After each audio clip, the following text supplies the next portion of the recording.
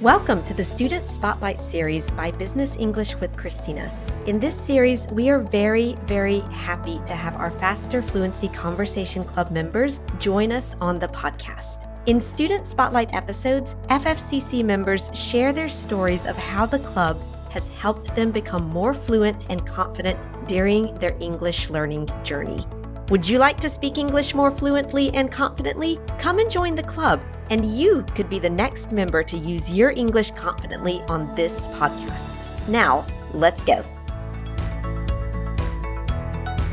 Hello, everybody. Welcome. It's Karen here. Welcome to our first Student Spotlight series. With me today is Andy. Andy, welcome. How are you doing? Hello, welcome, Karen. Hello, everybody. I'm fine, thank you. Good. So this is our very first Student Spotlight. I'm very excited to have Andy tell us about his English language learning journey. So this will be very interesting for everybody. So Andy, why don't you start? Why don't you tell us about how you started learning English and what happened? And then you have some funny stories for us. I'm excited about that. Okay? Yeah, okay. So hello, everybody. I'm Andy from Germany, and I live in the east part of Germany. And if I'm a little bit nervous. So if I'm not absolutely perfect, don't judge me on it. As being in the former East Germany, we have been behind the Iron Curtain, as you know, and we belong to the Soviet military bloc. And so there it was most important to learn Russian in the school. So there was no good possibility to learn English. And if you are lucky, then you could choose to have 1 hour English a week or 1 hour French a week. And that's it, no more. And so it started in the 7th grade until the 10th grade. And so, as you know, with 1 hour, it's not possible to learn English very well. So, and then I left school and went to business training. And after that, the change came and everything was open to everybody to travel wherever you want to. And so I decided to learn English again. And I started going to evening school. And there I went to classes. I had to drive from my small city 20 kilometers to the evening school and then study grammar. I had books and all these things you need to have. And it was kind of annoying because at first the schedule was tough for me to fulfill because I was working outside. And then I hate grammar totally. And then they tried to fill me up with grammar and I was upset. And so I stopped doing this little fun fact about us here in the United States, we don't really study grammar. We only study grammar maybe first grade, second grade.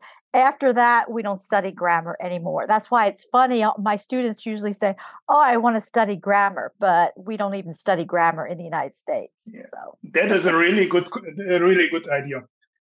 And I stopped learning like this way. And so I was working outside. I decided to study a little bit English by myself. I bought a few books, and of course there was still grammar in it. And I got upset again and stopped it. And at this time I began doing amateur radio, and it was you could only speak English with the others. So I got a little bit adapted to it and made a little bit of progress, but I stopped learning because it was annoying. And so, but I was always looking for a possibility to talk to real person in English. But native English speakers, right? Yeah, natives. Yeah. But here in my small city, there was only one possibility, and that was for 1 year. We had an exchange student from the UK, and she was studying English as a second language and German as a second language. And she was here in our city for 1 year. And I met with her on a regular basis once a week, and it's at least a little bit. Excellent. And yeah, and I went to the police then in 1995. And after this, in 1998, I have been the first time in the US. And so I went at least, I think, 12 or 13 weeks I've been in the US and 5 weeks in Australia and in the UK 1 week and so on. And so I could use my English and found out that it could be better. And so my goal then started to be to learn, especially the American accent, that I could be understood better and by myself understand the Americans better. And I started watching movies and Good so luck. on. Good luck with that. Good luck understanding Americans. Yeah. we don't understand ourselves. Oh, that's interesting. And then finally, I found by chance the FFCC and thought I can give it a try. And then so I am ended up here, and I have to say, after 1 month now, I'm at the FFCC. It's great. It's just great. The best thing I've ever found, and I really enjoy every lesson, and I take as much as I can. Yes, you're Since excellent, I'm here. excellent participant. How many times a week do you attend FFCC? Until today, I attended at least 5 times. Wow, excellent. You are our star participant then. Most people attend like 1 to 2 times a week, so that's excellent. 5 times a week. No, I think 1 time a week is not enough, because I have had 1 time a week, and I experienced it. For me, it was not enough. And maybe at least 3 times will be good. Yeah, at least 3 times would be good. 5 times is even better. Of course, 9 times is the best, but I know it's difficult for people to attend every session. So why don't you tell us about some funny stories, some funny encounters you had in the United States, trying to understand us Americans. Yeah, that was.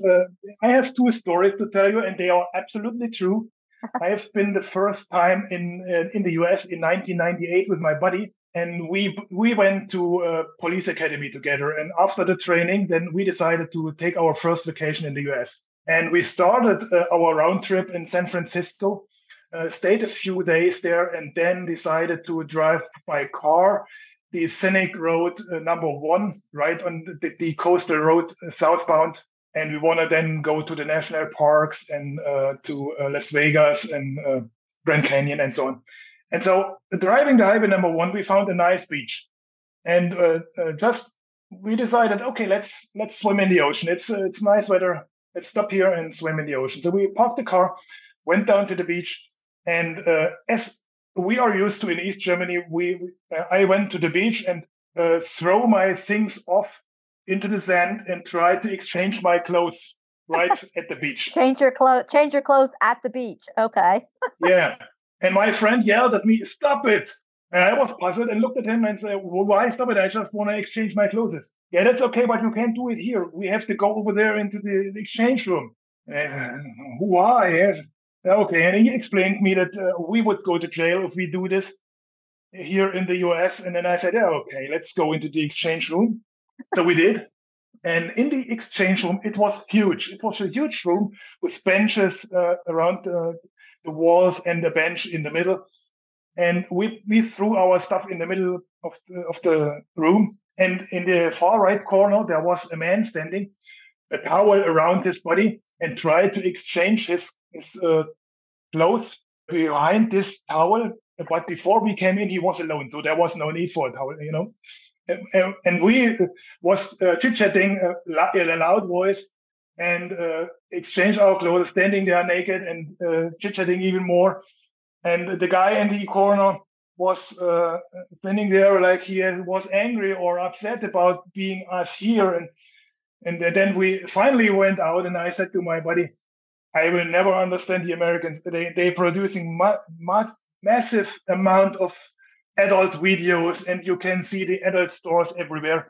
And then they are so strange and go into a corner of an exchange room instead Privacy. of changing their clothes." Yeah, value our privacy. Yeah, it's ironic, isn't it? It's very ironic. In Germany, nobody would notice you if you exchange your clothes right at the beach. No, you would be arrested here for indecent exposure. You would. Your buddy's right. You would be in jail. Mm-hmm. Okay. So then would our travel be over? You'd have to be bailed out of jail. So the next story is about somebody stole your coffee, right? Yeah, right. Then we did our round trip, and at the end of the round trip, we ended up in LA because our plane home starts in LA, and so we stayed the last 2.5 days or 3 days in LA. and wanted to do a little bit tourist stuff, driving around and go to Muscle Beach, see all the gorgeous, good-looking women and men there do a training and so on, And so we left in the morning after the breakfast and came back around 3 p.m. or that. And I told my buddy, right, sitting in the car, I'm really jonesing for a cup of coffee. I will take a cup of coffee and eat one of my donuts. I have instant coffee with me and a package of donuts, and I want to eat them in the room. And so we went to the room, and I went into the kitchen area, and my coffee was gone. It's vanished, gone. And I went upset about this and told my buddy I will go down to the information desk and ask the guy there why they stole my coffee. And then my friend is kind of a good Samaritan, and he told me out of it. Tell me they are poor and they don't earn much money and they will lose their job, And so I didn't. And I said to him, okay. And finally, I left my donuts, and I will eat a good donut or even two, and then everything's fine. And so I went to the package of the donuts, opened it, and I knew there was 4 donuts in it. And now there were only 3.5 donuts. Half of the donut was eaten. Somebody ate half of your donut. They didn't like your donuts. Yeah. They put it back. And put it back into the package. And then I went really angry and said to him, now you can tell me whatever you want. I go down there and tell them, and I want at least my coffee back. And so I went down to the information desk, angry about it. And the young guy was still there. And I told him the story in an angry voice. And he finally started laughing. I looked at him and said, what's so funny about it? And he told me, I've never heard a story like that. Are you a cop? Are you a policeman? And I said, yes, I am. And my buddy is a policeman as well. I can show you my police ID if you want to. And he told, and out of a sudden he went silent. And then asked me, are you kidding me? I said, no, I don't. And he was laughing again and told me, I'll take care of it. And he went away. And 2 minutes later, he came back and said, the woman in charge will bring you a new coffee. It takes 15 minutes for that. And so I sat down in the lobby, watched the television put up there, and 15 minutes went by, and then another 5 minutes. And then I went back to the desk and tell them, listen, I'm from Germany. And if someone tells me 15 minutes, that means 15 minutes, not 20, not even 16, 15. And he was laughing again and said, just be patient. You get your coffee, no problem. And so it takes maybe 5 or 10 more minutes. And then I got coffee. And can you imagine it? I didn't just got coffee. I got my coffee jar back. Your coffee. My very own coffee jar. So it was the evidence that it was stolen by housekeeping. I was totally puzzled and went back into my room, finally drank the coffee. And after this, I went back down to the desk and told the guy, listen, you must know, as a policeman, I don't know. I know exactly what I do in my room. And if I leave it, then I arrange everything and memorize how I put my luggage in the closet, how I put the package on a counter. And I memorize it totally. If there is something different, I will notice it immediately. And he promised me nobody would ever again touch my stuff in our room. And we came back the next day and everything was fine. Nobody touched our stuff again. And he smiled at me while we were going by the desk. Yeah. And that was the story in LA. The moral of the story is don't mess with a German policeman, right? That's the moral of the story. You know exactly where everything is. Well, excellent. Right. Great. Those are great stories, Andy. Thank you for sharing those. I think everybody's going to really enjoy this podcast. You're a very interesting person, and you got a lot of great stories. We love having you at FFCC. So thank you. We are out of time. Thank you so much for joining me today, and I will see everybody in FFCC. Great job, Andy. Excellent. Thank you very much. And it was a pleasure to be on this podcast. And I'm looking forward to hear it on the internet. Thanks and bye-bye. If you want to be confident speaking English, network with professionals around the world, and practice speaking to become fluent faster and become brave enough to come onto this podcast in English, join us in the Faster Fluency Conversation Club. We have 9 conversation sessions every week. Plus, podcast listeners get a 50% discount on the first month of membership with the discount code FFCC50. That's FFCC50. The link to join us is in the show notes, and we'll see you soon in the Faster Fluency Conversation Club.